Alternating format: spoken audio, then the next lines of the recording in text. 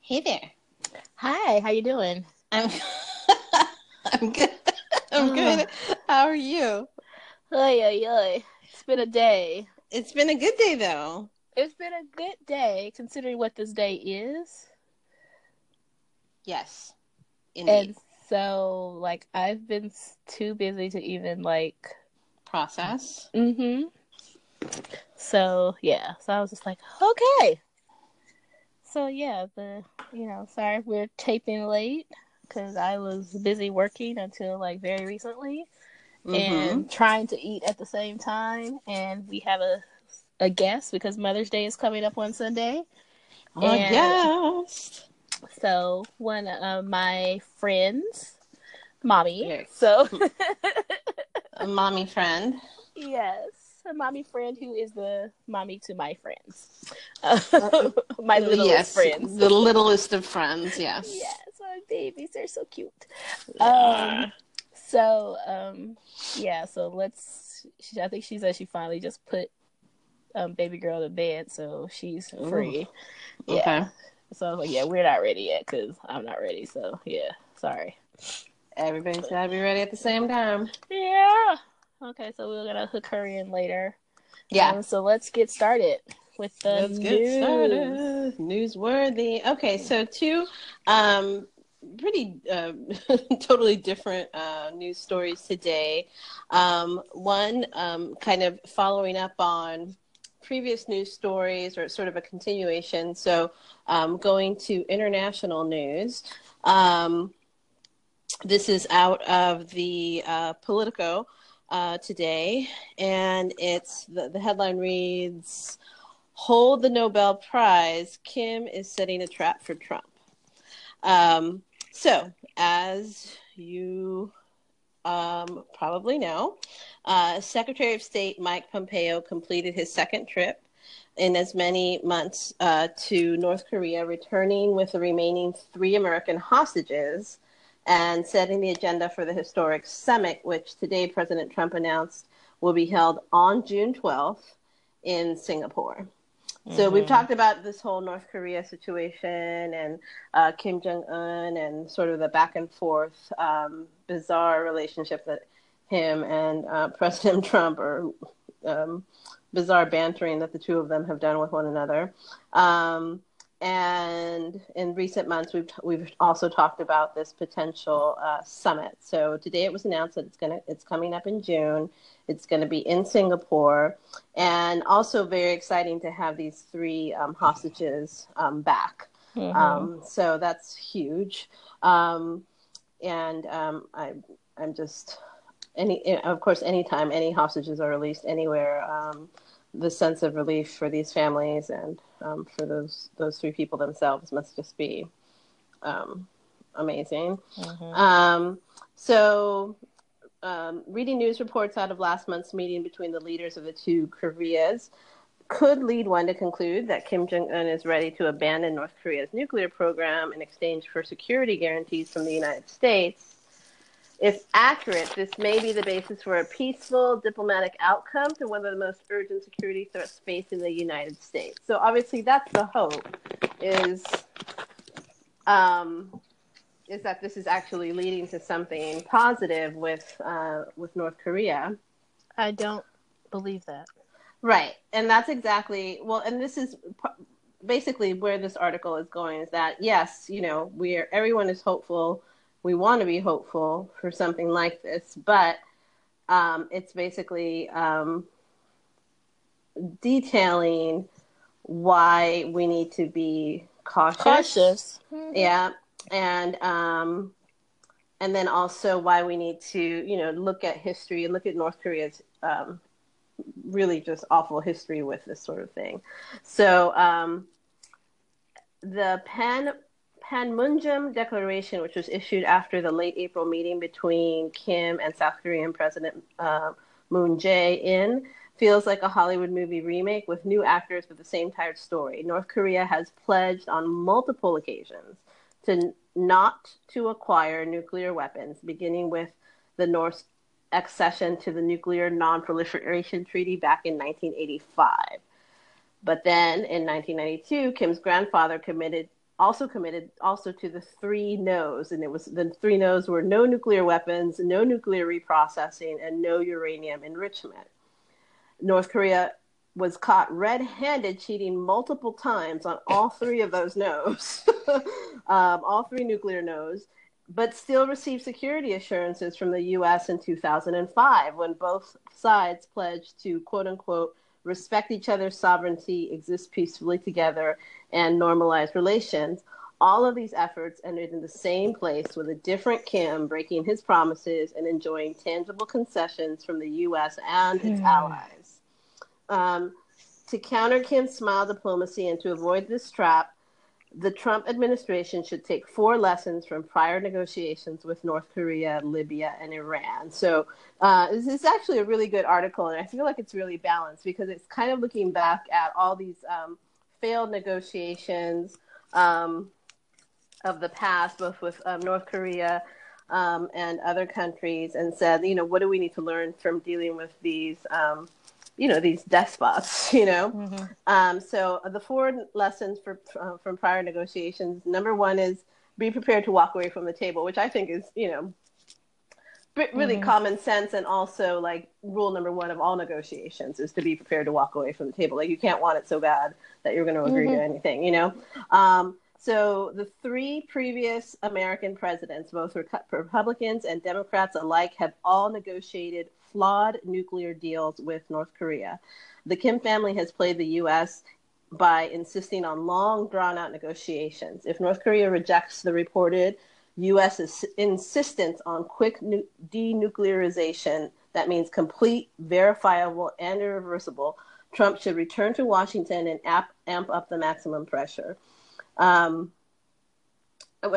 trying, basically they're pointing to North Korea's creaking economy, which Kim has vowed to improve, and that's really like the weakest link for him in terms of a place where the Trump administration can hurt them the most. Trump should remember his predecessor's refrain on the Iran nuclear deal, and that was no deal is better than a bad deal. Mm-hmm. Except this time that this president should mean it and back up his words with actual deeds. So that's number 1 is, be prepared to walk away. Number 2, nuclear only deals do not solve the strategic issue. So Trump exited the Iran nuclear deal, the Joint Comprehensive Plan of Action, because it suffered from a number of fatal flaws, including a sole focus on the nuclear issue, to the exclusion of Iran's other problems, i.e. terrorism, human rights violations, missiles, regional aspirations, right? So the Trump administration is now dealing with the failure of Obama's aspirational foreign policy, which was supposed to moderate the hardline clerics who really run Iran. A deal with North Korea that focuses only on its nuclear program will leave that country's military threat intact, including its missile force, its chemical and biological weapons capabilities, and this threat will need to be addressed. So will the North's proliferation and cyber activities, and of course, its abhorrent treatment of its own citizens. So while the end of the North's nuclear program would be a major accomplishment, it would leave other challenges to be still overcome if that's the only focus. And that one I feel like is such a hard one because I get it. And then at the same time, it's like, how would you, what would be, I'm trying to imagine, I mean, it feels like, okay, well, then this is like an impossible thing to me, mm-hmm. just because it's like, how do you get them to do all of these things or stop doing everything? You can't. You can't, like, how do you, so then it feels like the default then is, well, then yes, then prioritize what's the most dangerous global thing, obviously the nuclear piece of it, right? Mm-hmm. So those are my questions around that one. I understand the thinking behind it, but I don't know how that it's feasible. I mean, I don't even know if the nuclear only piece of it is feasible, given how much they've not complied in the past with just that. Right. So that's number two. Number three, insist on the Libya model of denuclearization. The sequencing of denuclearization will show how serious North Korea is about this process. Now, this one is really important. Pyongyang will likely prefer to use Kim Jong-il's framework, where both sides participate in, again, this long, drawn-out negotiations, which would allow them to continue his nuclear weapons program and run out the clock until the U.S. 2020 presidential election. The U.S. should insist on the Libya model, which was complete, total, and near instantaneous denuclearization. This will not come cheap. Pyongyang will insist on significant U.S. concessions, but there's another reason to push for the maximum. And this is also very important, I think. Iran is watching Trump's North Korea dealings closely. And any precedent set with Kim will be noted in Tehran. So I think that that's a huge, I mean, this one to me, I do feel like it falls into the same category as number one of be prepared to walk away from the table. Like, it has to be complete. This whole idea of, okay, then, you know, we'll do it in the by and by kind of a thing. And in the meantime, we're still getting, you know, all the concessions that we're used to receiving from the U.S. and all its allies. Like, that just can't fly.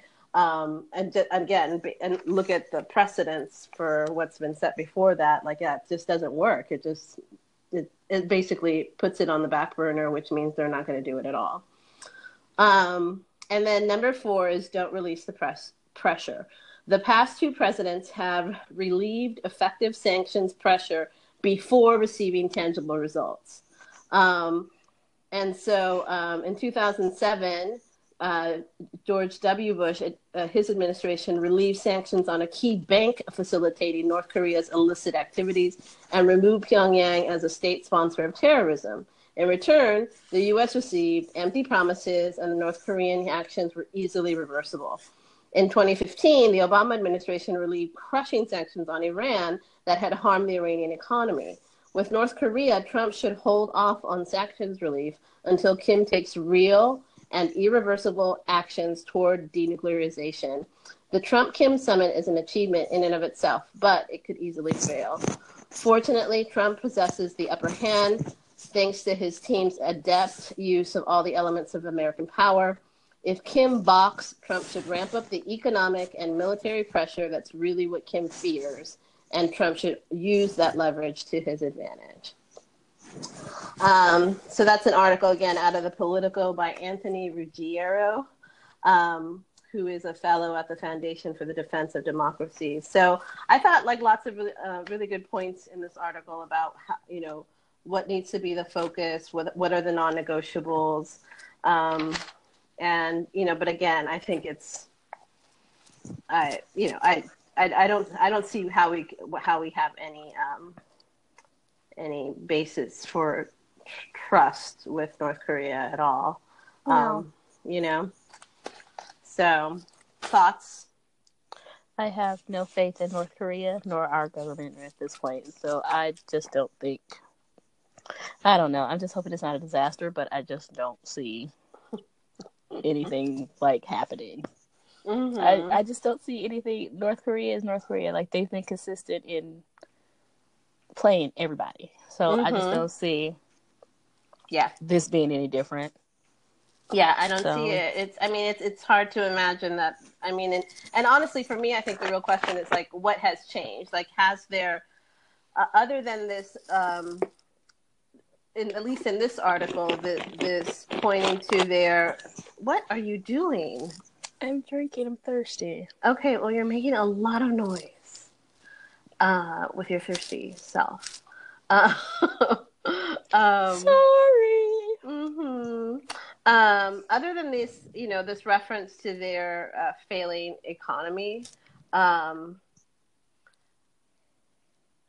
issue that I don't know how much does, like, the failing economy actually affect Kim Jong-un, and, you know, no, he's straight.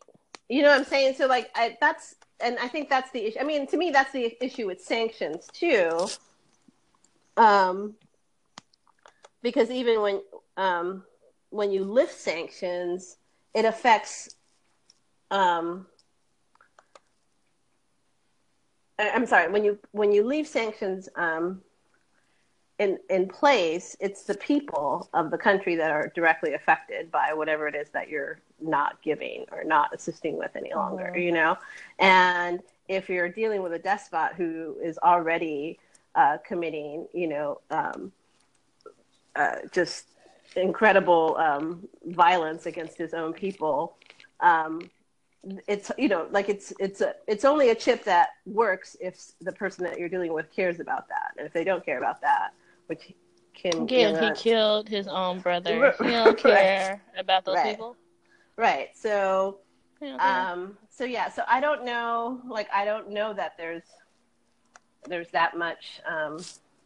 I don't know that I agree that there's this, that we have the upper hand some kind of way. I just don't see it, but. Mm-mm. But I also will cop to that. I'm not, I don't know that much about foreign policy and political affairs. What? I You're not know, a I know, foreign I know. diplomat? Like, you Yeah, don't know a lot about foreign policy? Get out of town. I don't want them to take my diplomat plates, Kristen. So Oh my God. let's just That keep would that on be the. amazing to, like, be a diplomat. It would. You'd And I park can just anywhere. park wherever I want. Yes, that is, like, the first thing I think about. I can park wherever I want, and I get tickets. Park wherever you That's want. the best thing. Like, like that's the best thing. That's the best thing. But we would really require to know more about foreign policy than what we currently know. I don't know. I don't know if some of these people know more than we know. I don't know. Well, maybe. Yeah, Maybe. it depends. Yeah, I don't know how wide that the threshold is for diplomatic immunity. Yeah. I'm not sure. Yeah. Alrighty. So that's my international news coming closer to home or within the continental U.S. Not even continental. We're going to go non-continental over to. Man, I feel like we've been talking a lot about Hawaii. This is at least the third story we've done on Hawaii. Okay, I was gonna say I was like Hawaii because I was like, I'm gonna say Guam. Not Guam. We were talking about vacations, so I was like, I didn't know you didn't need a passport to go to Puerto Rico. We're like, girl, it's U.S. territory, honey. No, honey. That's what you whisper that to your best friend. You whisper that to your best friend. They tell you what the deal is, and then that never comes out. Sweetie, stop. No. So okay, so we're just like keeping up with Hawaii. What's going on in Hawaii? Hawaii? I mean, I guess I just need to take a trip to Hawaii. That's what you're saying with all these. This is what I'm saying is that if you're going, I'm going, and you can't just bring yourself on my trip. No, just kidding. I'm bringing myself. I'm like, yes, you can. You can come. No, like, all right, you can. All right, you can. Yeah. So I feel like this is the third or fourth story that's come up about Hawaii. It's at least the third. It's at least the third, right? Like So everyone has been looking at. This is out of CNN.com, and everyone's been looking at Kilauea volcano's lava flows, as it's been in the news all week now, and it's pretty wild. There's this one video. I don't know if you've seen it. The video of the there's this one video. I'll post it on our page. It is mind blowing. Of this it's time lapse for 20 minutes because lava moves slow, but of this molten lava approaching this Ford Mustang and completely engulfing it. I mean, it's just sitting there parked. There's nobody in it, but it's just crazy. And so the Kilauea volcano has become active again this past week, and it's damaged, and it's right there in one of the most sought after neighborhoods on the Big Island, which is Leilani Estates. And so as of today, there's over 30 structures that have been destroyed by the molten lava. Why didn't they get volcano insurance? You can't. It's the same as California. I mean, and that's not true. You can get it, but it's super Super expensive. expensive. Yeah. Right, like it's so expensive that nobody has it. Even Okay. these folks who are like, presumably this is a very up. But they're like, how often does the volcano become active in lava? And they're like, we'll take our chances. Right, and it's basically what they said. They're like, it's so expensive, and the chances of it happening are still like kind of whatever, not huge. That nobody ever gets it. It's like getting earthquake insurance in California. Like it's Like very flood insurance here, yeah. Yeah, it's ridiculously expensive. Like, and it's probably a good idea to have, but it's also like you're paying out the nose for it. So, so as we all focus on the damage at Leilani Estates, we shouldn't forget that volcanoes are complex systems where everything is connected. And today, new warnings have come out about flying ballistic blocks and sinking lava lakes to help us remember. So it's very interesting. This all took me back to fourth grade, where you learn how to make a volcano and how volcanoes work and that whole thing. Which I always thought was interesting because I was like, there's no volcanoes in California. Like, why do you need to learn about how to make a volcano? But that was a fun experiment. It was a fun experiment. With the baking experiment. soda and the vinegar and the egg and the volcano had little people.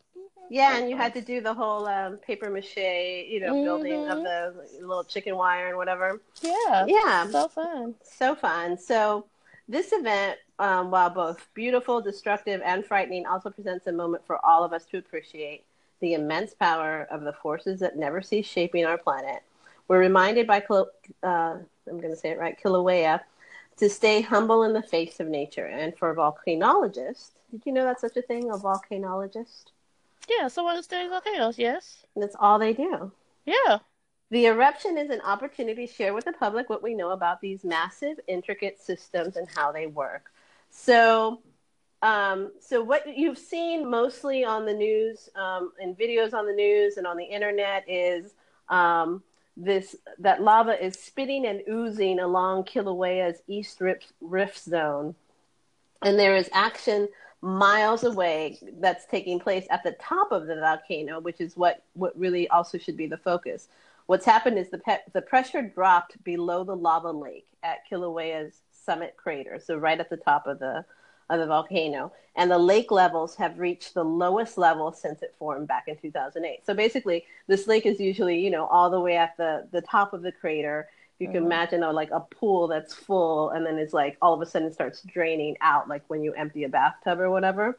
And so the lava is draining. When that happens, the lava is, obviously going into these underground canals, and that's why it's coming up and creating all these fissures throughout the community at the bottom and around the volcano. So that's where all the lava in the Leilani Estates and all the neighboring communities, that's where it's coming from, is the fact that the pressure has dropped and the lake is emptying out into the underground.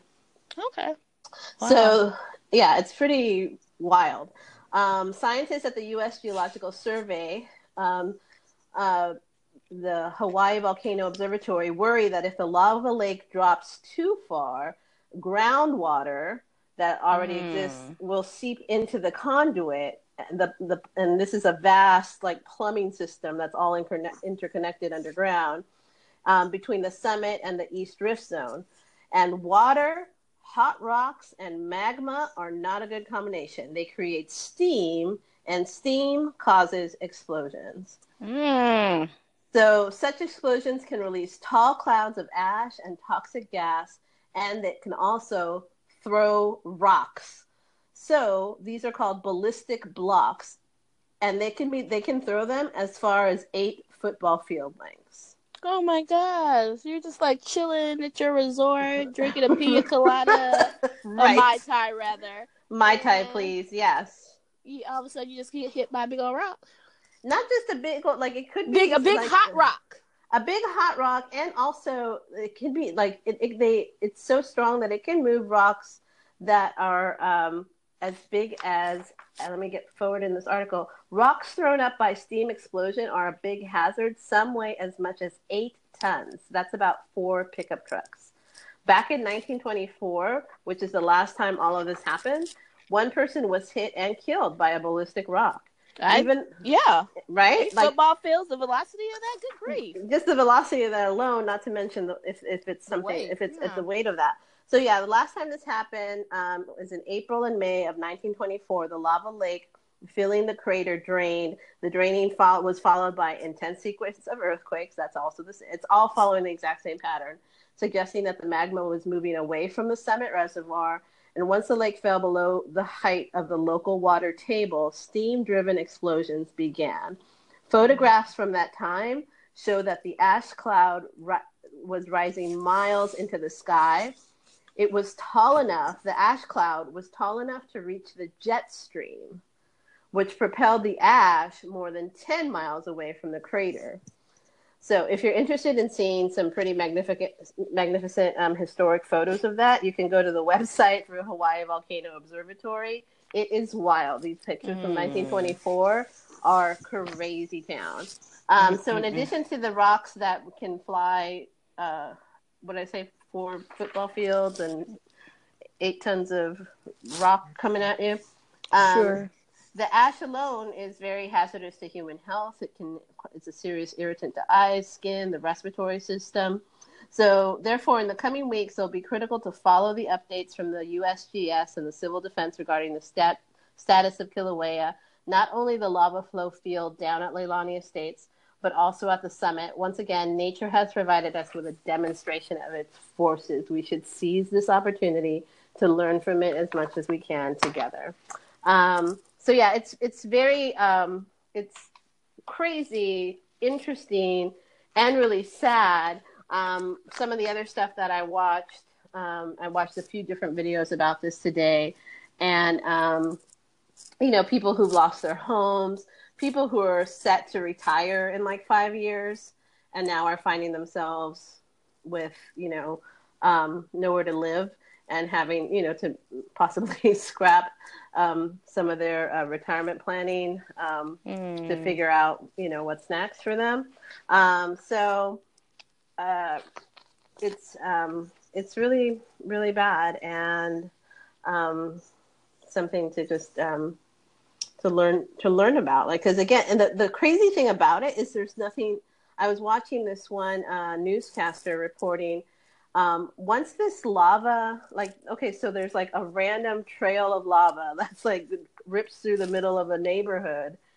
There's nothing you can do about it. There's nothing you can do to stop it. It's just a natural force. It's going to happen.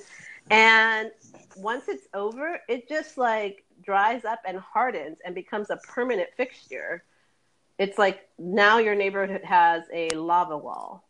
Period. Okay. Like it's not like something else where like, okay, now the cleanup begins. Like, no, that's the end of that. Yeah, like Pompeii, like you're just kind of stuck. Just like Pompeii.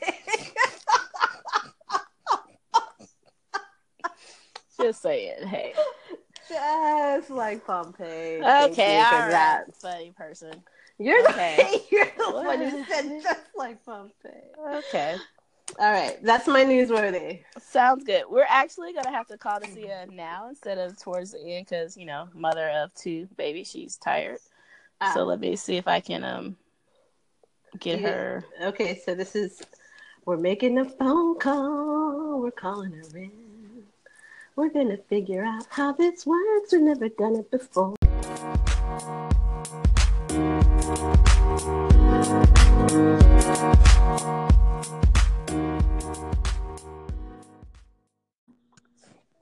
Hello?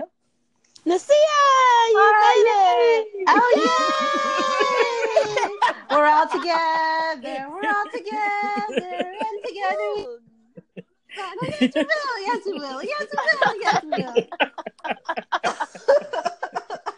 Girl, woo! This is going to be a real interesting episode because we have some technical difficulty. Hopefully, Andrea can edit out the crazy.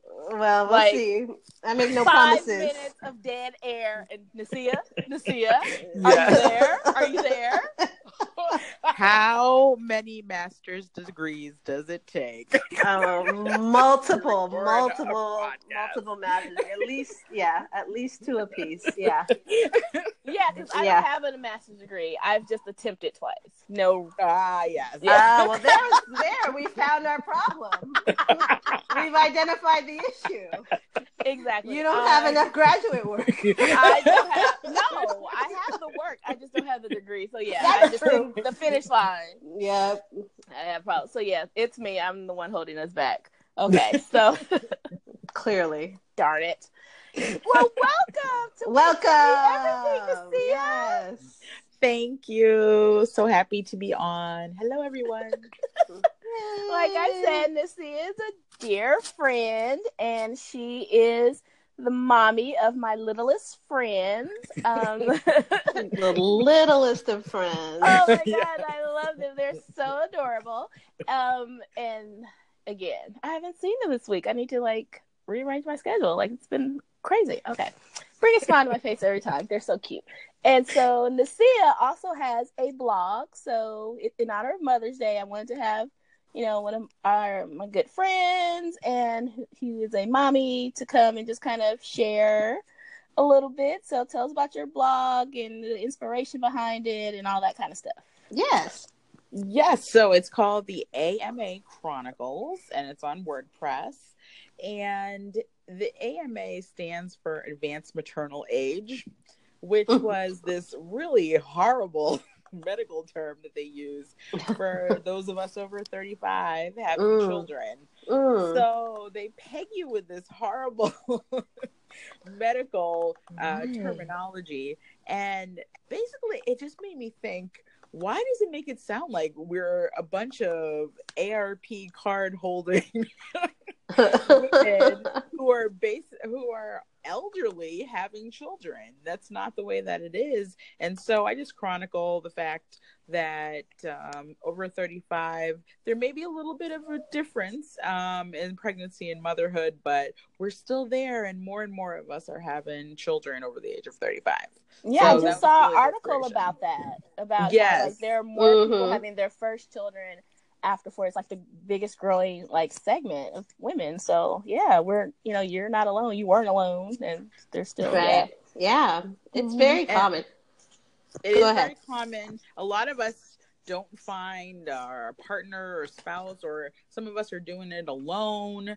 And I think that more and more women are either waiting, or they just don't happen to find the person that they want to have a child or children with until later on in life. And that's pretty much what happened with me. But I'm so glad that I'm a mommy to two of the cutest little babies ever. But so cute. Judging from me trying to get them to sleep tonight, it is difficult.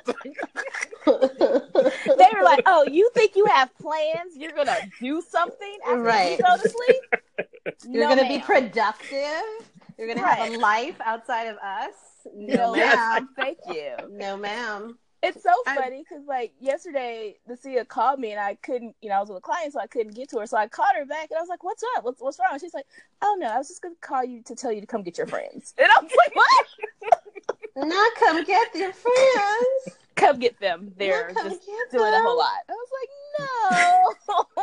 no. They were acting complete fools, and I really needed somebody to come and just take them away for maybe 10-15 minutes while I recovered. But I managed to kind of press through the day. I swear, though, that they are so adorable even when they're acting pretty badly. Yeah, because there's always the cutest little smile on their face. Baby Bella, she'll get ready to sit on her brother, but she'll have a smile. I'm adorable, right? I'm about to hit him upside his head, but I'm gonna be super cute while I do it. As I do it. Yeah, or baby boy, I'm about to take off my pants and my diaper, but aren't I adorable? So it makes a difference if you're smiling while you do it. Yeah, that's right. But I keep telling him that at a certain age, some of that stuff is not going to be cute. He's still one. Like, whatever, Mom. He's like, whatever, lady. I don't know what you're talking about. Who doesn't want to see my naked behind? That's right. I just want to be free. I just want to be free. I want to explore. Right. I'm a free spirit. Yeah. Well, I did want to say Happy Mother's Day to all, because you do not have to necessarily be a biological mother to somebody. There are plenty of people out there who are taking mothering responsibilities. So Happy Mother's Day to all. That's very sweet. Thank you. Very good. Yeah.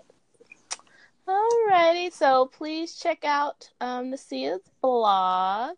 Yes. Is there? What's the actual?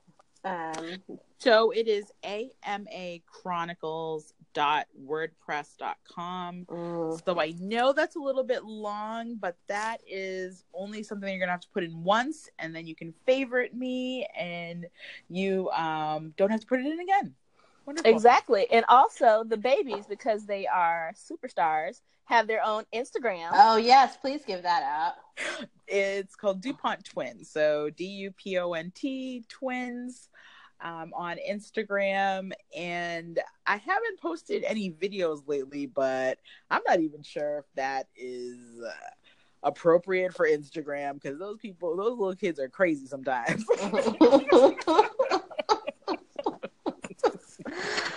But again, they're cute and crazy. So again, like being cute, you can get away with a lot of stuff. We have not been kicked out of anywhere in public yet. There you go. And that's the litmus test. That really is. Yeah. Really no one's ever kicked us out. Yeah. Therefore, well, yeah. Hey. Did I tell you? Baby boy has basically tried to kick me out the house before. What did you do to him? I didn't do anything to him but love him. So we were wow. We were eating or something, and he went underneath the cabinet, grabbed the foil, and was handing me the foil. Yeah. Pack that to go. And let's go. Yeah. Oh, wow. He was like, let's get you a plate. Yeah. And I know how this goes. Let's wrap this up. We're done here. Yeah, get you a plate. Yeah. And then he tried to sweep you away too. He did. I was he was giving me the broom a couple of times. I was like, do I need to clean up? And then once he just kind of just was sweeping me. So I was like, oh, is this he's like the Sandman. He's like the Sandman. Yeah. We found him reincarnated in the Sia's baby. And that's right. He's sweeping me out the door. I was like, really? Yes. Well, I mean, honestly, it just means you need to step up your performance, because clearly you are not Apollo material. Get off the stage. It hasn't happened in a while, mainly because I know they're jam. So drive my car. They hear the beginning of the Laura Berkner. I don't know what effect this has on children. I don't know what secret messages she's getting through to the children in her song. But every little kid I know has been obsessed with this song and will stop whatever they're doing when it comes on. And there are definitely subliminal images. Something. There's something in there, because the video is transfixing. The tune is, and I have to tell you that I've heard my husband humming that tune once or twice and being really mad that he remembered. Right. Oh, that's terrific. I love it. Yeah. Why am I singing the baby song? But why? Yes. Awesome. All right, so that's amachronicles.wordpress.com, and then DuPont Twins on IG, right? Yes. Check them out. Check us out. Check them. Us out. You can see what we're talking about. Super duper cute. Suck cat. Well, I had a good time, but it is past our bedtime. Right. Yes.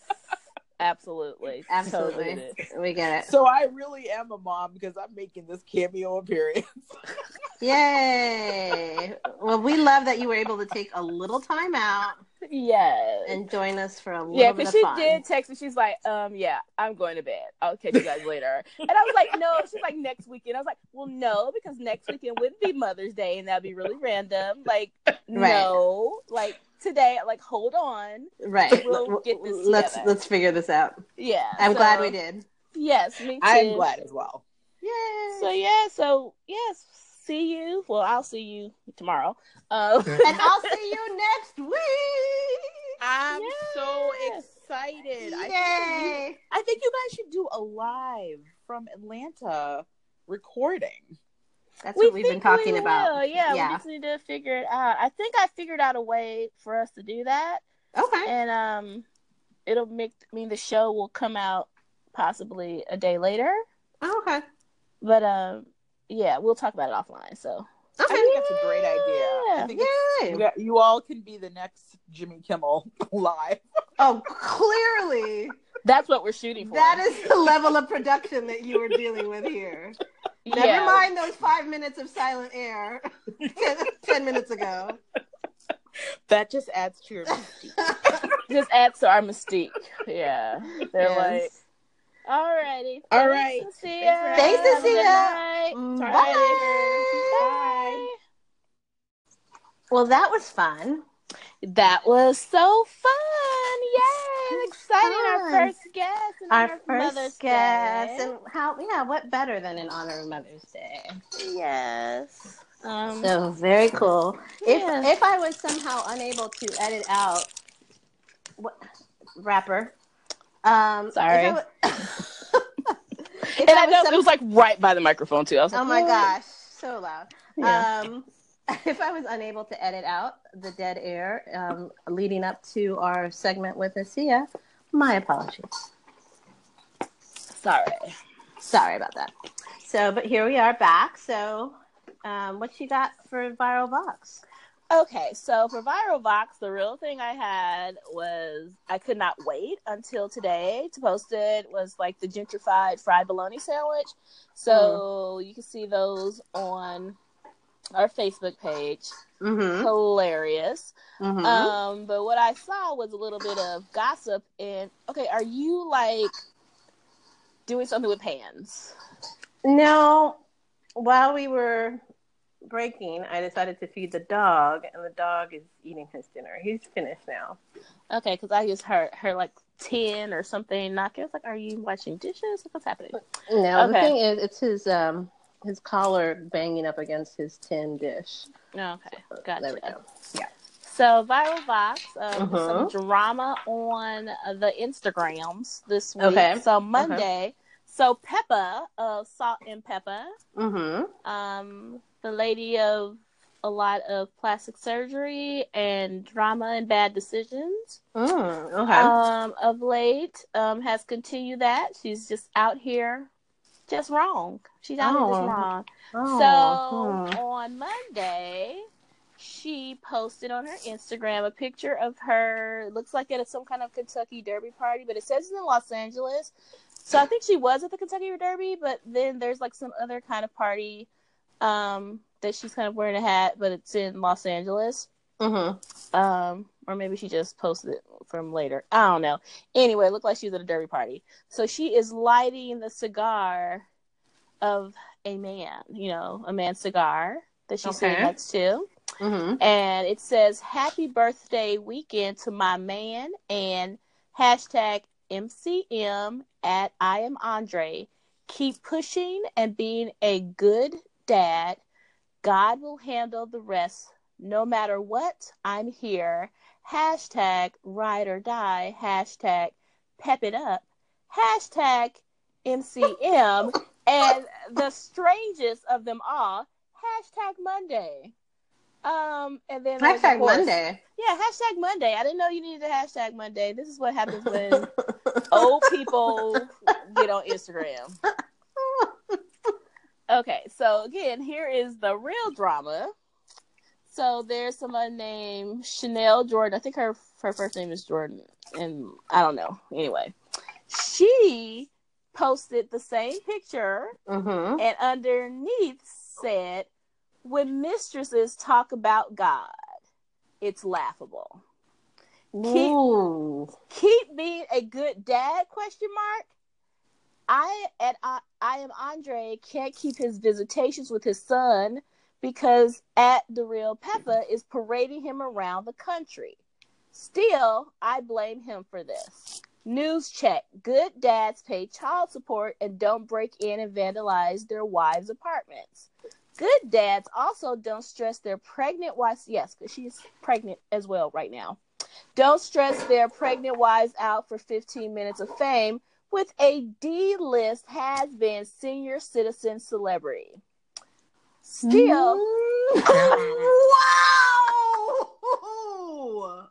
Still, I release you both in the name of Jesus. God bless you. Hashtag guh. Hashtag here's your 15 minutes of fame. Liar saying she was your boss. Introducing me to her and asking me if she could be our daughter's godmother. Hashtag Father of the Year. Whoa. Okay. Yeah, so there are other pictures on Instagram of her with Peppa and like kind of acting like they're friends. Him bringing Peppa around, like I said, apparently saying that that's his boss. And all the while she's sleeping with this woman. She was very pregnant and has like a toddler already. Yeah. And they're not divorced. They're not divorced yet, so they are still a married. Yeah, she is still union. His wife. Yeah. Oh, that's awful. This is all awful. One, that this is all being played out in such a public forum, by grown people. But she is pregnant, so I'm sure this is like a. Oh, it's like hell has no fury like a woman scorned, except a pregnant woman scorned. Right. So yeah, I mean, but she didn't lie. No lies. She told no lies in any of that. Yikes. Yeah, so she was a former news reporter. She was actually, oddly enough, I saw another story based in Monroe this past week, and when I saw her that she was a news person on reporter on the station. I was like, the Monroe station? So yeah, she was a news reporter for Monroe, the station in Monroe, Louisiana. And now I can't remember. Oh, now she's a teacher. She's teaching now. Yeah. Poor form. And who is this Andre fellow? Some Kappa. Some Kappa, man. He ain't wearing his ring anymore, but yeah. And something it just had that he's a Kappa in one of his Instagram posts. I was like, oh Lord, okay. That's horrible. And I'm like, I think this is like the second Kappa that did something like this. I'm like the second one in all the world, in all of history. Yeah, but like with the a celebrity like Fantasia. Remember that like a long time ago? Fantasia met the guy who was like working at Verizon, ended up like dating him and like taking him all over the place. He was married to a teacher, and dang, yeah, it's like teachers. And like Fantasia ended up having a baby with him and all kinds of stuff. And I think in the end he ended up going back to his wife. Well, this sounds that's just all awful. Yeah, I was like, in the words of Nene, close your legs to married men. Please. It's real simple.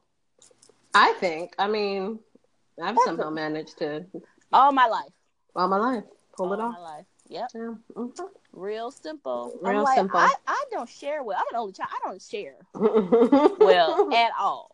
I'm not an only child. I'm still not sharing my man with anybody. Yeah, I'm not sharing. Like, I will share you with work to a degree, but that's about it.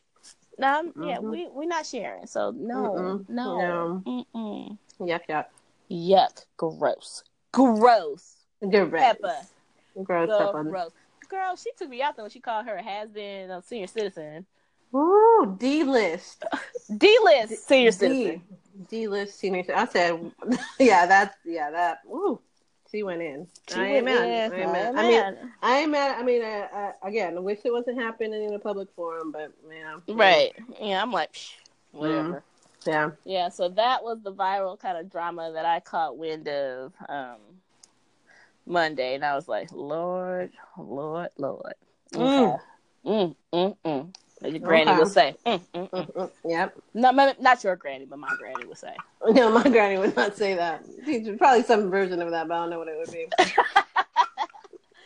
Okay, so for Wait Tell Me Everything, 2 things. I'm trying to figure out which one to start with. I guess I'll start with the fun one, because it's going to be pretty brief. So the celebrity prom, aka the Met Gala, took place. It's a prom. That is on Monday. Again, hosted by Anna Wintour. I think Rihanna was one of the co-hosts this year. She always has like somebody. Sarah Jessica Parker, I think, has done it a couple of times. There's just different people, and I think Amal Clooney was also one of the co-hosts this year. Okay. Who wore a completely just boring outfit. But whatever. I don't think this is her thing. Usually her wardrobe is like amazing, but yeah, this no. So the theme this year, the Met Gala always has a theme, and what it is the opening of the special exhibit in the costume institute for the Met Museum in New York. So they're always like super amazing. I've seen 2 of them. The Alexander McQueen exhibit in 2011, which was just amazing. Oh my God, so beautiful. And then I guess it was 2016, the Manus Machina Fashion in the Age of Technology, and that was also incredible. When they announced the thing for this year's gala, I was like, ooh, the exhibit, I was like, ooh, okay. So it was Heavenly Bodies, Fashion, and the Catholic Imagination. So that was the theme. So Catholic was actually in the name of the theme title. Yes, thus all the crosses. Okay. And so some people kind of did like a kind of a little saints and sinners thing. There were just so many headdresses, so many crosses. And so this is like back a little bit. That exhibit is open through October 8th of this year. So my favorites, like I said, I'm not going to go through many. I liked Solange. It was more of a, it was very modern. It was like black. She had like a great headdress. It was cool. I just kind of just like her style in general. I think it's avant-garde. Yes, I like it. It's different. Doesn't really scream Catholic to me. More of kind of like the saints and sinners kind of thing. I liked all the people who did halos. Lots of people did sort of that. Yeah. So she kind of she did have like the halo. So that was cool. Was interesting. Yeah. I loved Ariana Grande. It was very literal. Like hers was. I hated the bow in her hair. The hair with her is always. Ugh. She's a fan of a bow. She is a fan of a bow and the ponytail and looking like she's 12, which just is so old. But I loved her dress. Like it was kind of like the Sistine Chapel. Oh yeah, I saw that one too. I'm looking at it now. Yeah, that one was kind of cool because again, I thought it was like taking that idea of and now that I see the name of the title, that makes even more sense. But taking just that kind of the concept of maybe religious artwork and then just applying it to fashion, which fashion and art, there's a connection there. So yeah, it made sense. Like hers made a lot of sense. Yeah, so I thought that was very nice. And Zendaya, I liked hers. It was kind of like a modern take on Joan of Arc, and I felt like it was like a Catholic nod without being disrespectful, because I think a lot of it kind of.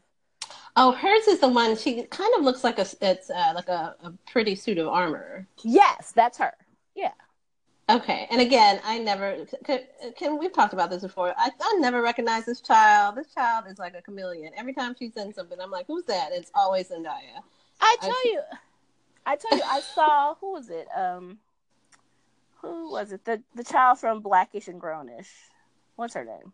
Yara. Shahida. Yeah, she posted pictures from the Met Gala, and I swear, like, Zendaya was in about 3 of the pictures and looked different in every single one. And I was like, it took me like to the 3rd picture to go, oh, that's Zendaya, because like I could not recognize her in the first 2 pictures. She looks completely different. So I was like, okay, she's still wearing that. I was like, she didn't go change. So I'm like, okay, so this is the same person. Right. Yeah. No, but I did like it. It kind of had like a medieval. Yeah, it was like it was cool. It was very cool. The chain link. Yeah, I loved it. It was very cool. And of course, Rihanna. I did not like hers. You really? It was very literal. It was definitely. It was too literal, and I was like, could we not wear like actual clerical gear? Yeah, but I liked it. I feel like she's always on theme. She's on theme, all right. Yeah, it was a little like, I was like, it was not one of those that didn't kind of cross the line. It was very literal, but a couple of the tweets, like, she's been known for staying on theme and kind of giving a look that's kind of elevated above everybody else's. So a couple of the tweets about Rihanna was happy Met Gala Day to Rihanna and Rihanna alone, who's never misunderstood the assignment. And like, really, like, she like never, like, because a lot of people were just like, oh, I'm just gonna wear a tight dress, or I'm gonna be half naked, and there you go, I'm off to the gala. And so death, taxes, Rihanna shutting down the Met Ball. So yeah, like, she always gets the attention on the floor. So that's about it. Like, some of it was very boring. I think, because some of it was just way too much and I didn't like it. Like, I mean, how many crosses? Everybody in all the crosses. I was like, I'm just no. And like I said, when I heard the theme, I was just like, ooh, this is not going to be good. Let's not do the religion thing. Yeah. This particular group of people. Because, it's not good when Hollywood tries to, because it just comes off as a mockery of clerical gear, and that's not cool. But like I said, I did flip through a lot of the photos, and I did enjoy those that were, again, more based on kind of like artwork or, famous art. And I thought that, and then taking that and kind of making like an actual, like, real looking, like, halo, like it's, like, those things were kind of cool. And, but everything else, like Rihanna and Chadwick Boseman, I was like, no. Yeah. No, stop. Like, don't do that. Yeah, it was a whole lot. So I was just like, this was not my favorite Met. Like, I loved the punk one. That was cool. And I even liked the one last year. That was fun. But most people, because of the designer, didn't wear anything of her stuff. And didn't wear her stuff because it's not very flattering. But still, Met Gala, another first Monday in May, gone. Looking forward to next year, hopefully a better thing. Alrighty. So, okay, the thing that has taken over, talking about, like, breaking the internet, Donald Glover, last weekend, I guess, this was a Saturday that he came out, because he performed it on Saturday Night Live. And dropped it simultaneously. It was like the video was simultaneously dropped. Yeah, so Childish Gambino. Get it dropped right. I think they said this is going to be his last album, I think he said. Oh, really? I didn't hear that. Yeah. I think that's what I heard. Okay, whatever. Dropped a video for his new single, This Is America, and all I can say is wow, which is what most people, because think pieces abound. Oh, think pieces. So many think pieces. The video was directed by Hiro Mura. I cannot pronounce his name. He directed the video. And I'm like, is it even... I was like, I know that he collaborates with this person. I don't even know if it's a woman or a man. I think it's a man. Oh, I don't... It's Hiro Murai, right? Yeah. I'm so uninformed about this. It's a man. He's a Tokyo-born filmmaker. Thank you. But I think he works on Atlanta with him a lot, too. So... They go back, like they've had projects and whatever. Yeah, so... very yeah, so I know we already kind of talked about it offline, but I've only watched the video twice. And the first time I watched it, I wasn't really paying attention. Like, I was paying attention to Donald Glover. Mm-hmm. And I saw all the stuff going on in the background, but I was just, like, focused on him. To the point where, and I wasn't even actively watching the video. I was more listening to the song, that the first time, I didn't even see him shoot the people. That's how, you like, were really not paying attention. Yeah, I was really, like, just had the music playing and kind of would glance over, but I was, like, doing something. So I was just like, okay, whatever. The people are talking about this video. I'm like, let me hear the song. So I thought it was, you know, I wasn't thinking, like, oh, the video, whatever. And so then I see all these think pieces about this video. So I was like, oh, I need to watch the video. Like, wow. And I need to, like, apparently I need to pay close attention to what's happening, because there's a whole lot of symbolism and interesting imagery, and he has, like, a bunch of features on here, and SZA somehow is just, like, sitting around in video. So okay, so yeah, I thought it was very interesting. A lot of people again, like, the think pieces, like, the one thing, like, when I saw, like, the biggest thing that I got from it was that, you know, as Americans, we're so busy focused on being entertained and being distracted by things like podcasts about pop culture and or true crime, that we're not paying attention to the real dangers that are in our midst, or threats, or gun violence, or police brutality, and that sort of thing. So I saw that. I saw, you know, the choir, the definite, like, allusion to the South Carolina murders in the church. The people who were up top, like, kind of videotaping everything, and how we're just, you know, a nation of, like, detached observers, or voyeurs, which would be a much simpler way to say that. Like, detached observers. I kind of like my term. I dislike it. I was summarizing. Like, you know, you're taught to, like, say things simply, like, use, you know, less words to describe what you're saying. So yeah, so, you know, seeing that was, like, an interesting kind of thing. And so people brought up some other, like, issues that the treatment of the weapons were more careful than the treatment of, like, people.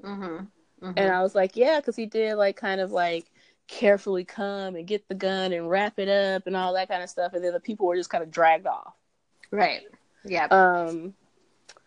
Yeah, so that was something. And I was reading a comment on one of these think pieces where they mentioned that the only time the police kind of were coming, you know, he shot these people, nothing happened. And then when he started smoking a joint, that's when he started to get pursued by, I guess, some, you know, police, you don't know who they were, but it kind of looked like white people, like police officers or somebody, you know what I mean? So it's really unclear, though, because there's people in the background, and some of them are, like, people of color. So it's weird. Like, it's unclear if it's, like, everyone's running and who they're running from. You know what I mean? Like, I've seen that scene several times, and kind of, like, looking in the background to see, like, who is it that's running? Or is he being chased, or is he just part of a mob that are all running away? I felt like he was being chased. That's what I thought the first time, but when I watched it subsequent times, it's not really clear. Like, it's not like, oh, he's only being pursued by white people, or he's only being pursued by cops. Like shadowy creatures, like, people. Creatures, people. Creatures. That would be like, it's the sci-fi version of this would be like he's being pursued by aliens. Speaking of that, Jordan Peele has a new movie coming out. Yes. Can't wait for that. So, oh my God. Yeah, no, I really enjoyed it. Enjoyed it in the sense of, like, the think piece aspect of it. I was the same. Well, not exactly the same. I did watch it the first time I watched it.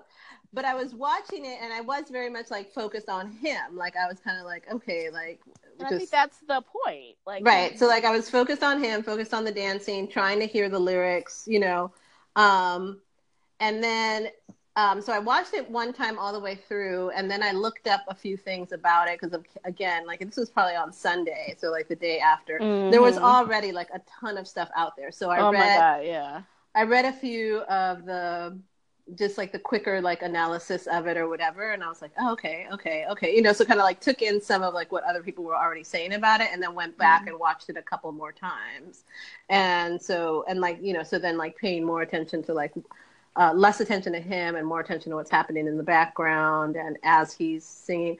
For me, like, and I think that, I mean, and the thing is, it's one of those, it's like an art piece, you know, like I don't think there's any one correct answer. And I think there's like whatever he and his director intended, and then there's how everyone's going to take it in and reflect on it. And I think that's what art is. But I think, you know, for me, my initial takeaway, even before I read any of the analysis, was that this idea that this is America, that America prefers us as Blacks, you know, entertaining, dancing, singing, you know, the whole like, you know, shucking and jiving kind of a thing. And that's how they like us, but they don't like us any other way. Like they don't like us in having to have conversations about race, having to have conversations about unjust murders of you know, Black men in the street. So I think that it was a commentary on that juxtaposition. Like, as long as, you know, like all this can be going on, but as long as we keep, you know, singing and dancing and performing and making that money and that's you know, that's what the balance has always been, and that like, you know, so, and I think it plays into the same thing that you said, like that's the distraction that, and then I think that the indictment goes both ways. I think that it applies to us as well as absolutely. Black Americans of also like falling back to you know, just the fact that we're so much of this is just the way that we exist, you know, that we have such an entertainment focused culture that these horrible things can be happening, and we can actually turn that off and turn on the entertainment and forget or put that away. Like we compartmentalize. I was like, I feel like it's a survival mechanism. I was like, being Black in America, like you have PTSD, so it's kind of hard. Like, and I mean, like, sure. You know, you're trying to survive, get through day by day, whatever. And it's like, I just want like something easy. I don't want to think about it. Sometimes that's just how you get through the day sometimes. Totally. Yeah. And so, I just think, I will just say, like, just the first, like, one of the reasons why I haven't watched it again is because, and I think this is part of what it's supposed to be. It was just so disturbing. That I just could not like just watch it anymore. So I was like, okay, I'm gonna watch it like I'm watching it this one real good time. Go read about it, and read the words. And I'm just gonna have to let this go, because I was like, I can't. The imagery, like me, like I said, I really enjoyed shooting a gun, but like, I enjoy shooting a gun as much as the next person. But at a Target, and at a paper Target, yes. At a paper Target, and just seeing what's happening to, you know, like that man, like the hood over his head, and like just out of nowhere singing and dancing, he just like shoots him, and then like the choir just out of nowhere. I was just like, what is happening? Yeah. So, it was very jarring. It was very jarring. So, okay, this is total aside.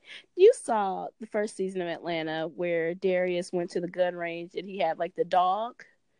Yes. Which, you know, I was like, oh God, this is all awful.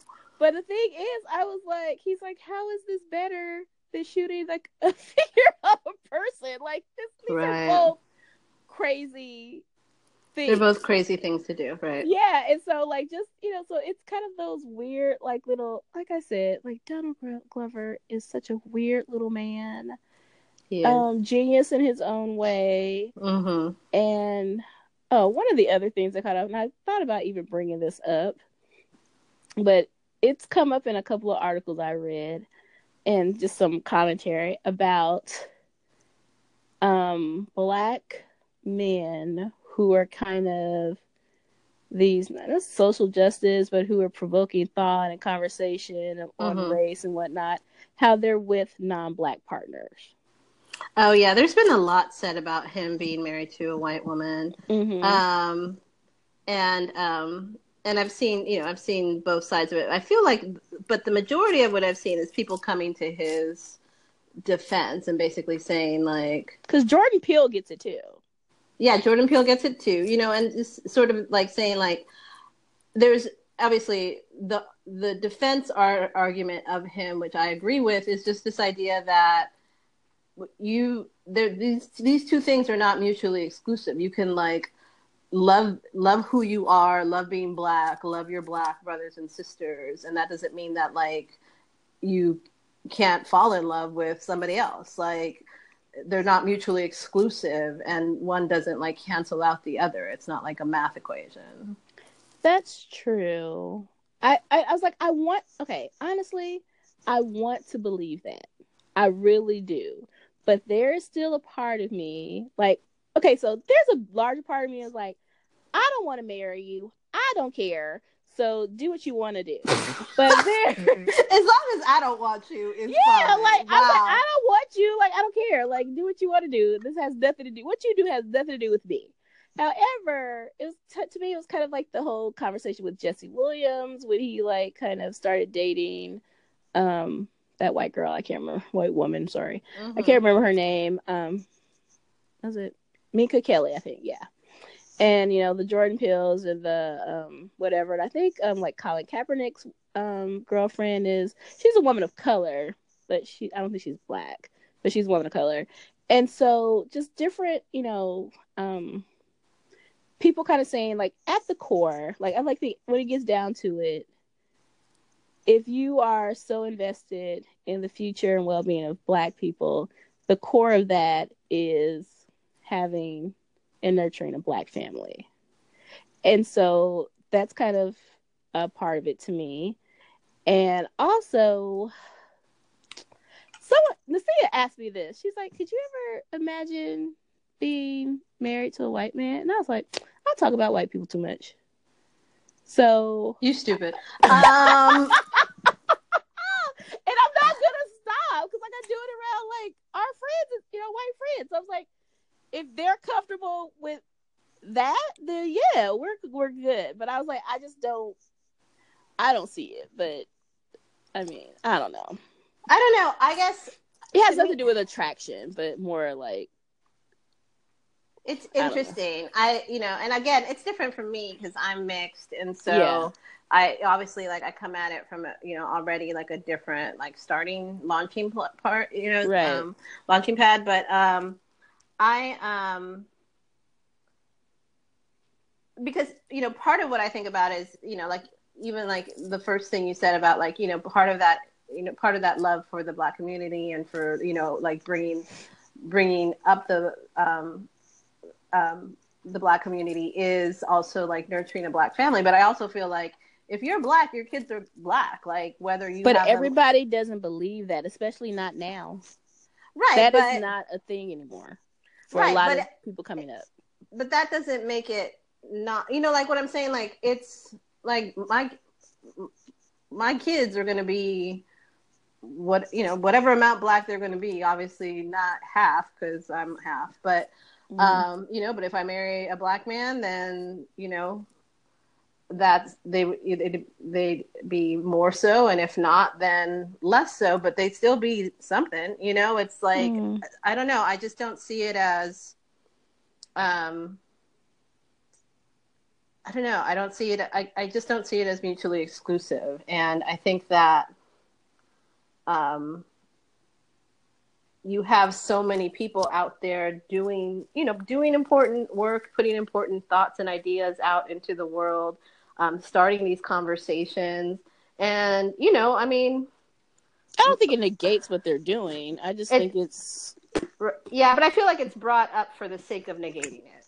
You know, for the people that are using it as a criticism of Jordan Peele and a criticism of Donald Glover, it's coming from a place of like, how you go and say or do or, you know, produce or, you know, whatever, such and such when X, Y, and Z, you know? And it's like, that's not, again, like it's this if-then statement that to me doesn't, you know, resonate as true. Like, you know, they can do both, you know, and because they're still living in this world as Black men. Yeah, and that's true. They, you know, like that doesn't take that experience away from them and how they've, you know, then they've still got Black mamas and Black daddies and siblings or whatever. Like all of that is still true and real for them, Right. regardless of who their wife is. And again, like they're gonna have little brown babies, like all of them, you know. They might be, you know, high yellow, but they're, you know, they're little Black kids. This is a much deeper discussion because I just think about like some discussion. I think we've already mentioned this of like one of the biracial writers of Very Smart Brothers and how like you know, like how his mom is with him and who's white, just because, you know, you are Black and considered Black and you have this white parent, like, you know, just because they don't understand your experience. And some of them try a little more than others. And if you're like a wealthy, like a Kim Kardashian, like, you know, your experience is even farther removed from what other people experience. So it's just like, it's a weird thing. It's just something I've been thinking about. Like, I still love Jordan Peele. I still love Donald Glover. Like, their discussions or like the things that they bring up don't, like, I don't feel like are diminished because of who they, you know, marry or procreate with. But it's just something I'm thinking of again. Like, I think maybe it's because my reunion's coming up and I'm kind of going back to that Spelman way of thinking about stuff. Just how Black men, I've noticed that when there's an issue, now I'm like getting on Black men in general, there's an issue that happens, you know, in terms of police brutality, someone getting murdered, and how Black women are like there at the forefront supporting and, you know, I won't say caping, but like supporting and being there it's in support of Black men. Whereas when things happen for Black women, just, you know, either it's sexism or just no one cares about Black women or what they're going through. Like, I think about the whole like Waffle House situation with the Black woman and how like no one really talked about it. Like, it wasn't really like as talked about as other kind of things. I feel like so I'm just kind of like, I just feel that there's so little protection and respect for Black women, and I feel that Black men need to be more protective. And yeah, because I was like, everybody else is protected. Like, and I'm sorry, I'm kind of going on a tangent. I'm tired, and a lot of things have happened this week that have just pissed me off. So like the lady in the did you hear about this? The Yale dorm. Oh, was somebody was napping and they called the campus security or something? Yeah, this white woman like called the police on her. And I was like, how are you in a dorm and you call the police on somebody? How do you not like call the RA? And how is it uncommon for someone to just waltz up on your campus? Nap, like people do that. Like it's like the end of the semester.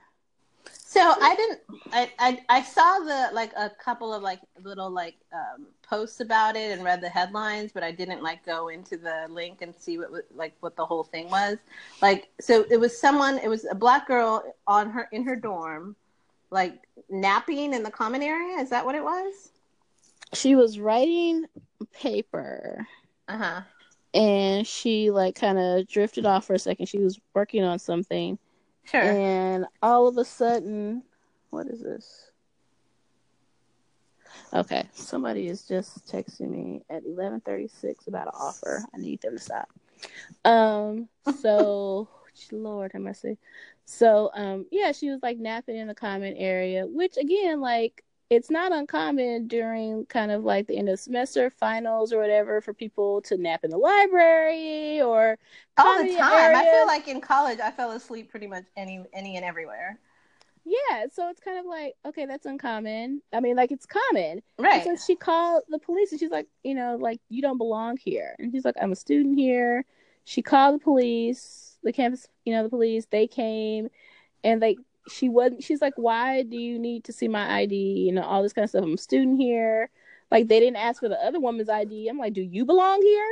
Like, yeah, who was she? Was she a student? She was a student. She was a student also.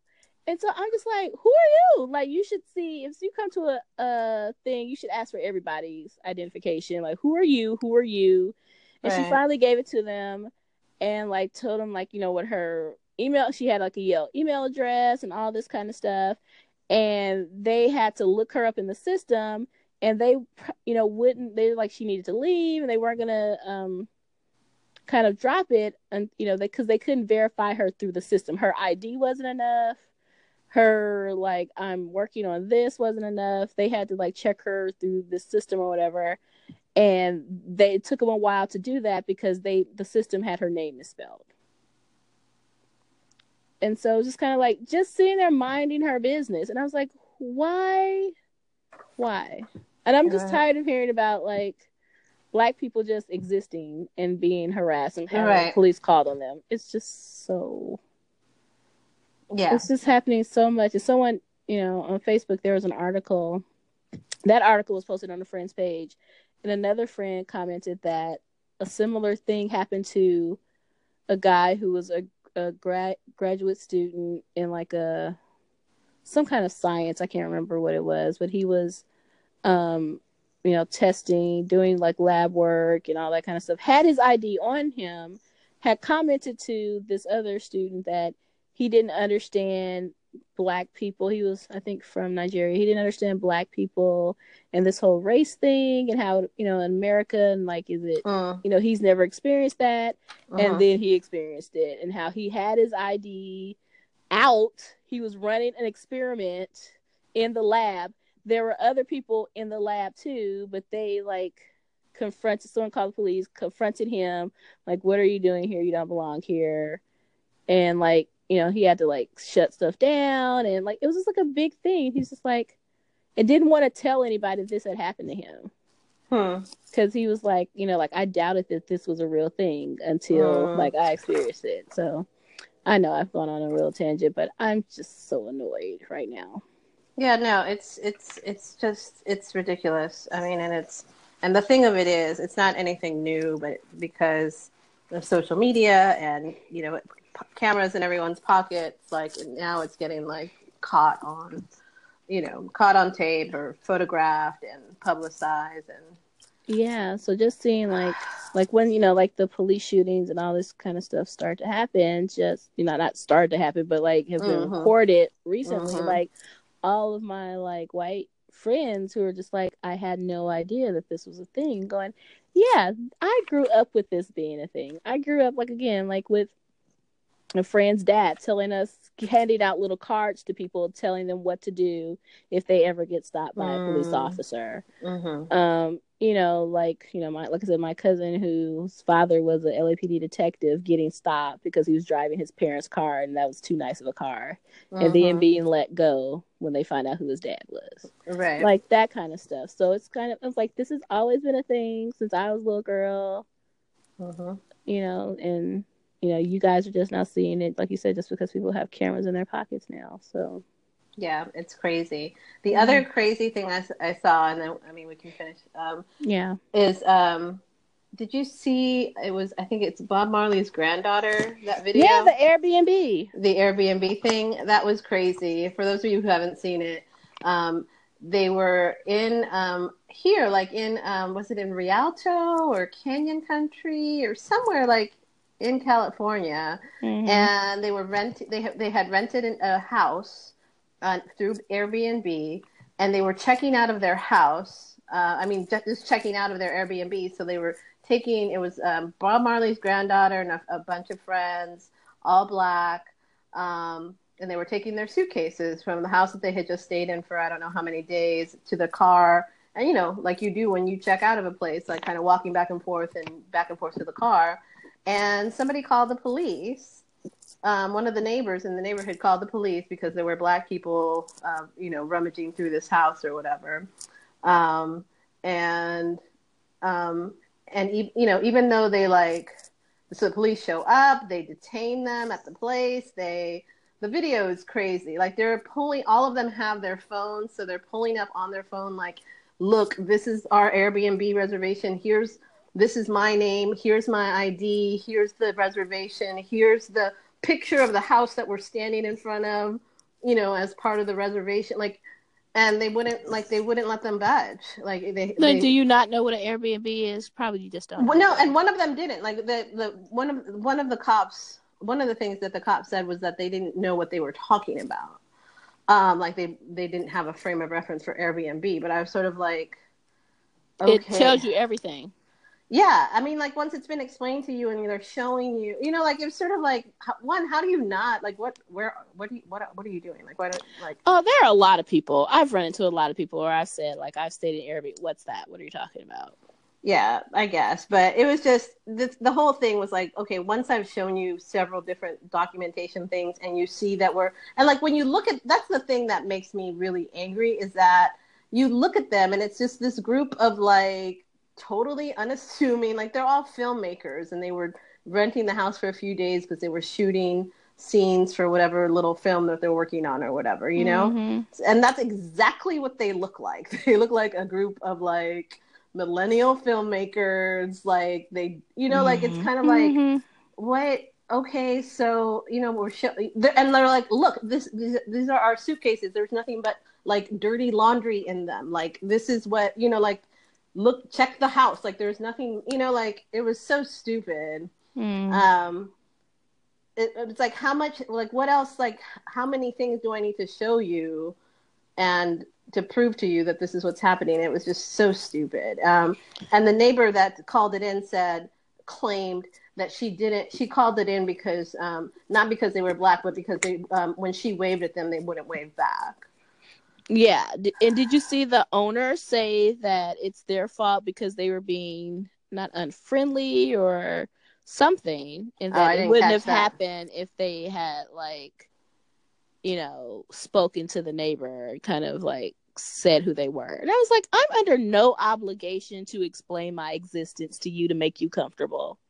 Right. And if I don't want to talk to you, I don't want to talk to you. Like, I probably would say hi, but that's just me. But like I'm under no obligation to say hi to you or wave back or do any of those things. Or any of those things. Like I don't. It's just so like I was like, the fact that that's even offered as a rational reason thing would happen. Like like it just it's that those parts of it are so infuriating to me because again it could be. It's just like these kids, like they really look like kids. Like I don't know how old they actually were, but they look like kids. It's these kids. It could be us. It could, because it doesn't matter how you look. It doesn't, like there's no, it just, like, it's not like you had like some, like a bunch of people like with like, ski masks on looking like they were burglarizing a house, like with flashlights and crowbars. You know what I mean? Like you literally have like a bunch of kids with like, they're like filmmaking cameras and a bunch of like suitcases with clothes in them. Yeah, it's so crazy. So like, okay, so white people, I'm appealing to you. I know there are a few of you who listen to the show.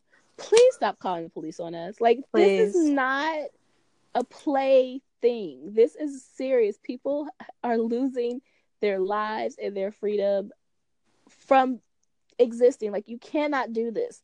You cannot just be, I don't want to say trigger happy, but like, trigger happy with that phone and calling the police because you're scared of a black person walking down the street. Like, no, it's not okay. I don't call the police every time I see a weird white person. And oh my God, yesterday I really wanted to do that. But I'm like, he's minding his business. I'm minding mine, and I'm about to get in my car. Like, go do something else. Like, go mind your business. someone else. When a crime is committed, or you see someone actually burglaring or alarm, like, then intervene. Don't think about. Don't try to be proactive. Like, don't use your imagination. Don't use your imagination. Don't go and think of like, oh my God, this must. It reminds me of my high school teacher, my high school English teacher. She was a nut job. And so one day we had an earthquake, that bad earthquake. Was it the Northridge earthquake? Or like one of the aftershocks, I think, of that earthquake. And so she was like, oh my God, guys, like there was the earthquake this morning. And I just woke up and I didn't think earthquake. I thought nuclear attack. So don't be her. Don't be her. From it's a simple aftershock earthquake to nuclear attack. Like, calm down. I need all y'all to calm the hell down.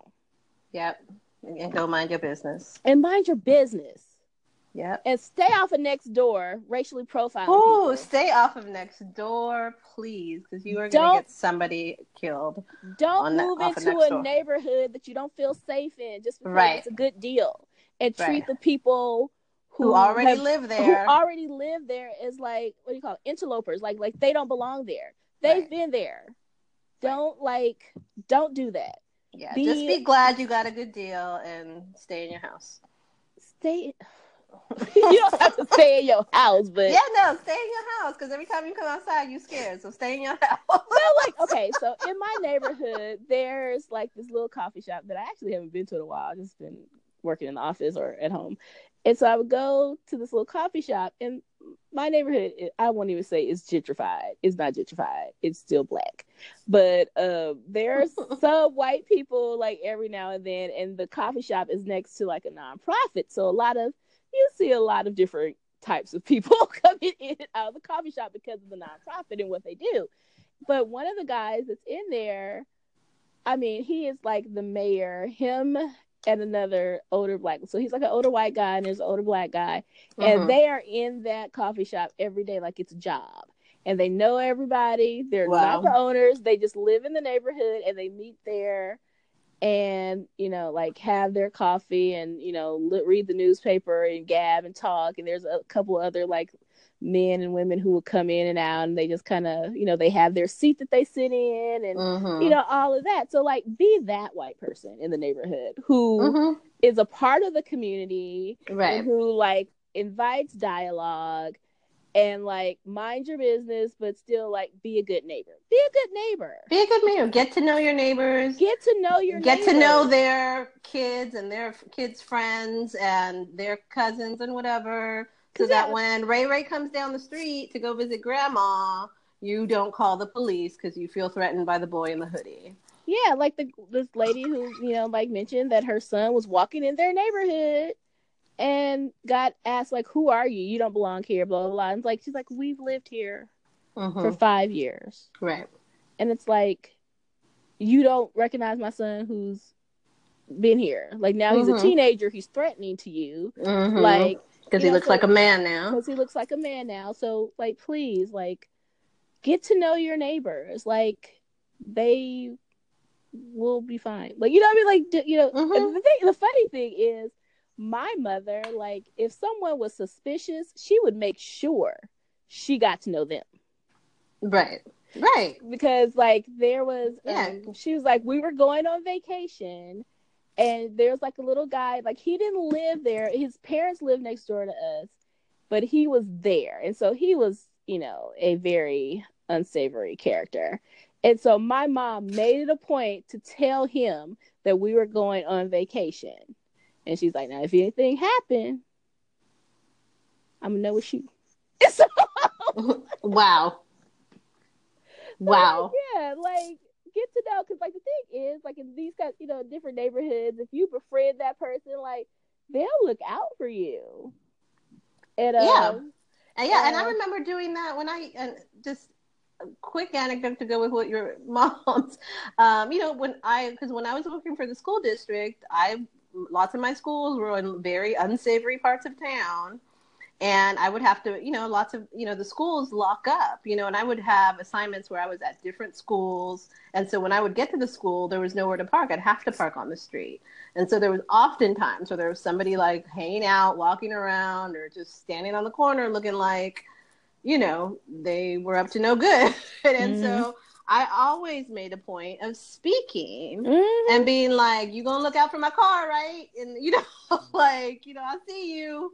And, and so because it was like, I'm not gonna, it's kind of like that, in a way, like keep your friends close and people that you find suspicious even closer kind of a thing. Like so you're right. Maybe don't stay in your house. Maybe walk out of your house, introduce yourself to your neighbors, and meet all the people around you, and stop being a fraidy cat. Yeah, stop being a fraidy cat. And the other thing, I did an open house last weekend. It was like a house that's kind of neighborhood that's kind of transitioning. I love this neighborhood. It's such a nice neighborhood, like Cascade area. And there's like a lot of like older people in the neighborhood too. And so someone was like, gosh, like I don't know if I want to move over here. There's a lot of like older. I was like, yeah, that's probably like I've met a couple of the neighbors. They're older. Probably a lot of original owners over here. But they're doing a lot of renovations and stuff too. And so this house is like beautifully renovated. And so she's like, yeah, God, we can't can't hang out with anybody in the neighborhood. I was like, shoot, girl, this is the neighborhood you want to be in. Those people will look out for you. You don't have to worry about neighborhood watch or your house, your things, because they are at home all day, looking and being nosy. Again, my mama knew everything that was going on. So I got used to like turning off the lights and like looking out the windows based on Rena. So I was like, yeah, like this is a good place to be. You want to be with these people who are at home all day. I mean, the street with people at home all day watching your stuff. Well, they're watching being nosy. Their stuff and your stuff, and they're keeping everything. Yeah. They know who's supposed to be there. Yes, and calling the police when a genuine stranger shows up. Right, because they know everybody grandbaby and all that stuff. So so all that to say, know your neighbors. If you're moving into these transitioning areas, yes, please be a good neighbor. And a good neighbor is not calling the cops and possibly getting people killed. Thanks. Good neighbors don't let their neighbors get killed by the police. Nope. Nope, don't do it. No, don't do it. Okay, so that's it. All right, that's been our public service announcement. Oh, God. All right, so let's get personal real quick. My let's get personal is that my brain is already on vacation mode. I whenever I'm getting ready to take a trip, it's like my brain starts planning ahead of time. Okay, Margaritaville. Oh my gosh. Yes, very much. I'm like, okay, what do I need to pack? Like I'm already like in prep mode. Like, okay, these are things that. You and the packing, good grief. Me and the packing, which is a problem. I hate packing. Then, just making sure the pets are all, the dog and the cat have what they need. Like, okay, I need to stop by the pet store, get food for the dog because he's running low. Cat should be fine. Make sure I have this. Call this person. Make sure they don't come because I won't be here. Blah, blah, blah, all these things. Moving my hair appointment around, just all that kind of stuff. So I'm like, half of my brain is already on vacation. So I'm very excited about that. The other thing that I'm super excited about, which is not something that's happening right now, but coming up in October this week, Phil Collins announced his U.S. tour and put out the tour dates, and he's coming to the Los Angeles Forum in October. Okay. So I'm super excited, and who else is excited? Jared? Yes. My nephew, who I like, the minute I saw it online on Facebook, I was like, oh! So I like, sent the link to my nephew, who is a big Phil Collins fan. It's how old is he? He is 21, 20. That's what makes this. That's what makes it really funny. Like he loves Phil Collins and has for some time. Oh, for a very long time now. So I sent him the link and I was like, have you seen this yet? And he like a little while later, he like texted me back and he was like, no, I have not. That is hilarious. He was like, so he's like, it's my chance to see him before he dies. And I was wow, is he gonna die? The name of his tour is Not Dead Yet. Which is he put out an autobiography, which is called Not Dead Yet. So the tour is called Not Dead Yet. But it is his final tour. He's announced it as his final tour. And there was a question as to whether he was going to come to the U.S. Because he did a whole European leg of this tour, and it was it was taxing. Touring is taxing, and he's an older man now.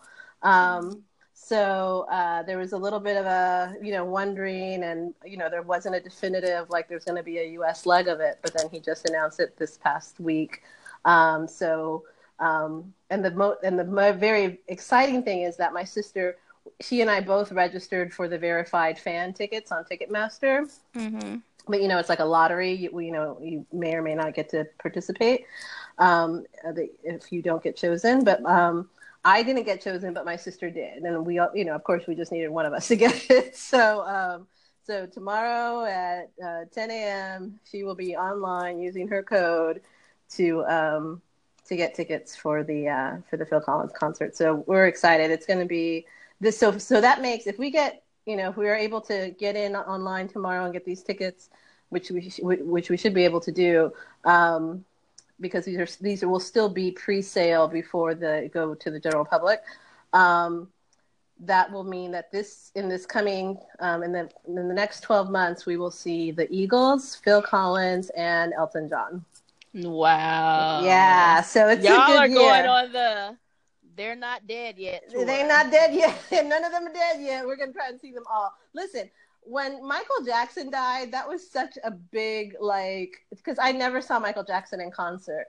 And it was one of those things that you kind of take for granted because you feel like, okay, yeah, I'll see him in concert or whatever. Thank God that you and I had seen Prince in concert like a handful of times before he died. So I don't have that regret. Like I hate, I'm still very sad that he's gone. And but I do have that sense of like, well, thank God. And I mentioned that today, actually. Oh, really? Yeah. So I just feel like, yeah, there's, we are of an era where a lot of the people that we listen to and grew up with and the music that we grew up with, like those people have passed away or, are up there in age, and you can't take for granted. So I feel like if they're on tour, if they're offering themselves up in any venue that's close by, like I'm there. So it's going to be good. And even the Eagles, I mean, we're already going to be seeing them minus Glenn Frey, which is super sad. But what's kind of cool is that Glenn Frey's son is filling in his father's role on this leg of the tour. And he sounds so much like his dad. It's crazy. His singing voice is like, I mean, he looks like his dad. He sounds like him. It's really crazy. So it's sweet that he's, filling in that spot for all his parts on all the songs. So it's going to be awesome. It's great. So it's another thing to look forward to. It's kind of my sister and my thing is going to concerts together. We have a great time. We dance, we scream. It's a ball. Mm-hmm. So yeah, that's my Let's Get Personal. Awesome. What say you? Okay. I forgot this thing that I need to bring up. It's very important. It's very, very important. Okay. And it kind of references something we talked about last week. I mentioned, remember, I had the whole thing about Ralph Tresvant and how he was too good for his friends. Yeah. Okay. So yesterday on Instagram, I see a picture of Ronnie, Bobby, Ricky, and Mike. And it says RBRM. And so they're going on tour. And I was like, what? What is happening? And I was like, where's Ralph? So there's no Ralph in this new group, and they're going on tour. Are you kidding? We just talked about this. And this came out a day ago, and I had forgotten about it. And so, again, there was such an uproar for people going, where the hell is Ralph? What is happening? Right. So Ricky Bell had a little Instagram statement And he was like, to our beloved and devoted fans, I know that some of you may be a bit confused and or disappointed that Annie, as you know us, is not going on tour at this time. Trust me when I tell you I'm just as disappointed as you are, especially after pouring out our hearts to you guys in the form of the New Edition story. We know what you've come to expect, that you've come to expect excellence from us. Although I'm not able to go into specific details at this very moment, I will say this. Nobody gets kicked out of Annie anymore. Those days are long behind us. That's when they kicked Bobby Brown out. Mm-hmm. Like all families, we have differences that plague us, and those indifferences must be dealt with and smoothed out for us to function as the single unit that would allow us to tour as Annie again. To be completely honest, I, for one, will rely on God's infinite wisdom and timing to orchestrate the right time and place for that to happen.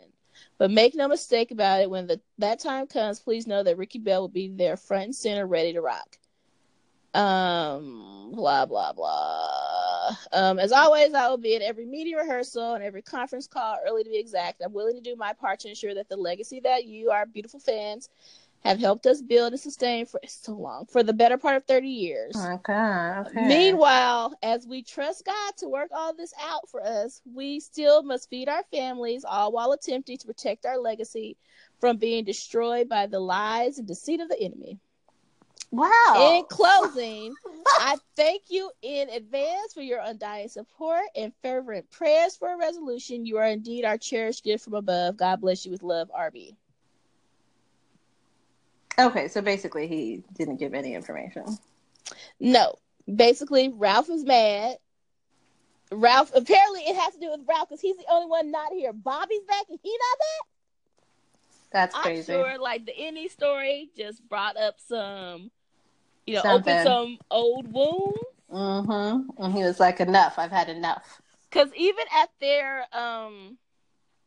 Walk of Fame, their star, he was, like, not feeling it. Like, his expression, his demeanor was, like, totally different. So, yeah. So, I think he's kind of over them.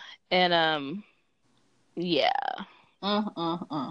And I was like, Ronnie, I don't know if what the real estate company is doing now, but he has, like, it was thriving at one point. Well, apparently he's having trouble feeding his family. But I don't think he really is. He does have a grown family. He's 50 years old with 2 little babies. So he's doing a whole lot.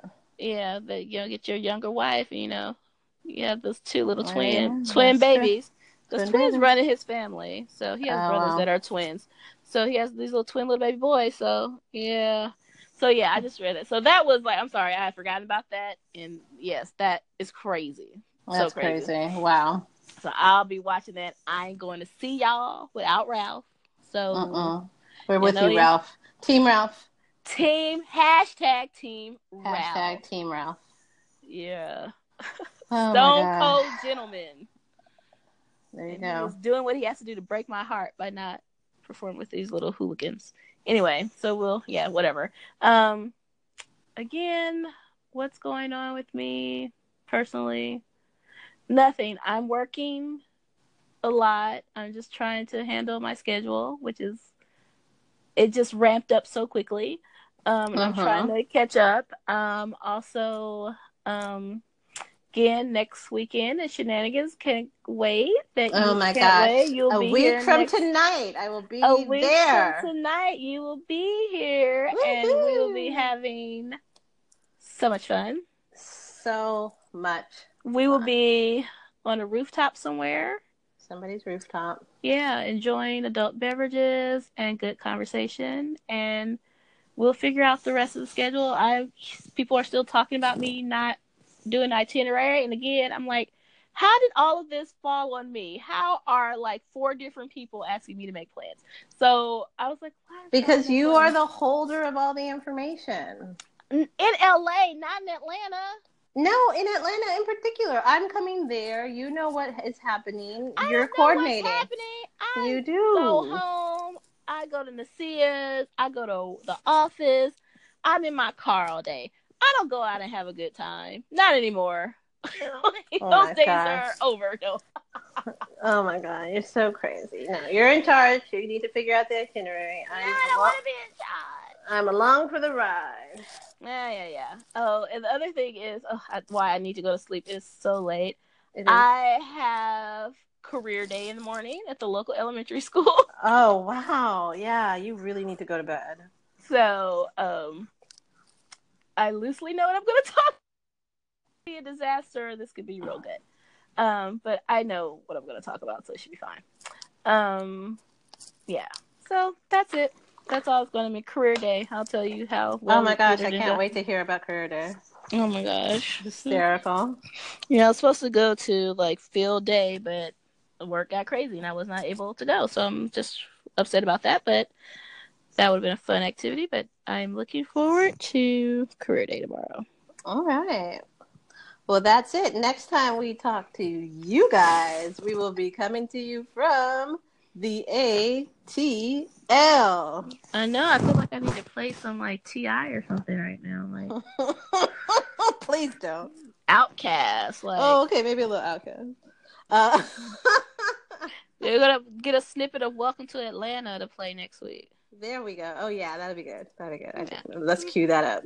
Mm-hmm. You're on that sound, lady. That's me. That's your gig. That's your gig right there, girl. That's it. I think I can manage it. Okay. All right. Talk to you later. Bye. Wait Tell Me Everything is written and produced by Kristen and Andrea. Find all available listening platforms at anchor.com/Wait Tell Me Everything. Subscribe, rate, and review to help us get the word out and get social with us on our Facebook page or follow us on Twitter and IG at Wait Tell Me Pod. Questions, feedback, something you'd like us to tackle, email us at waittellmeeverything@gmail.com.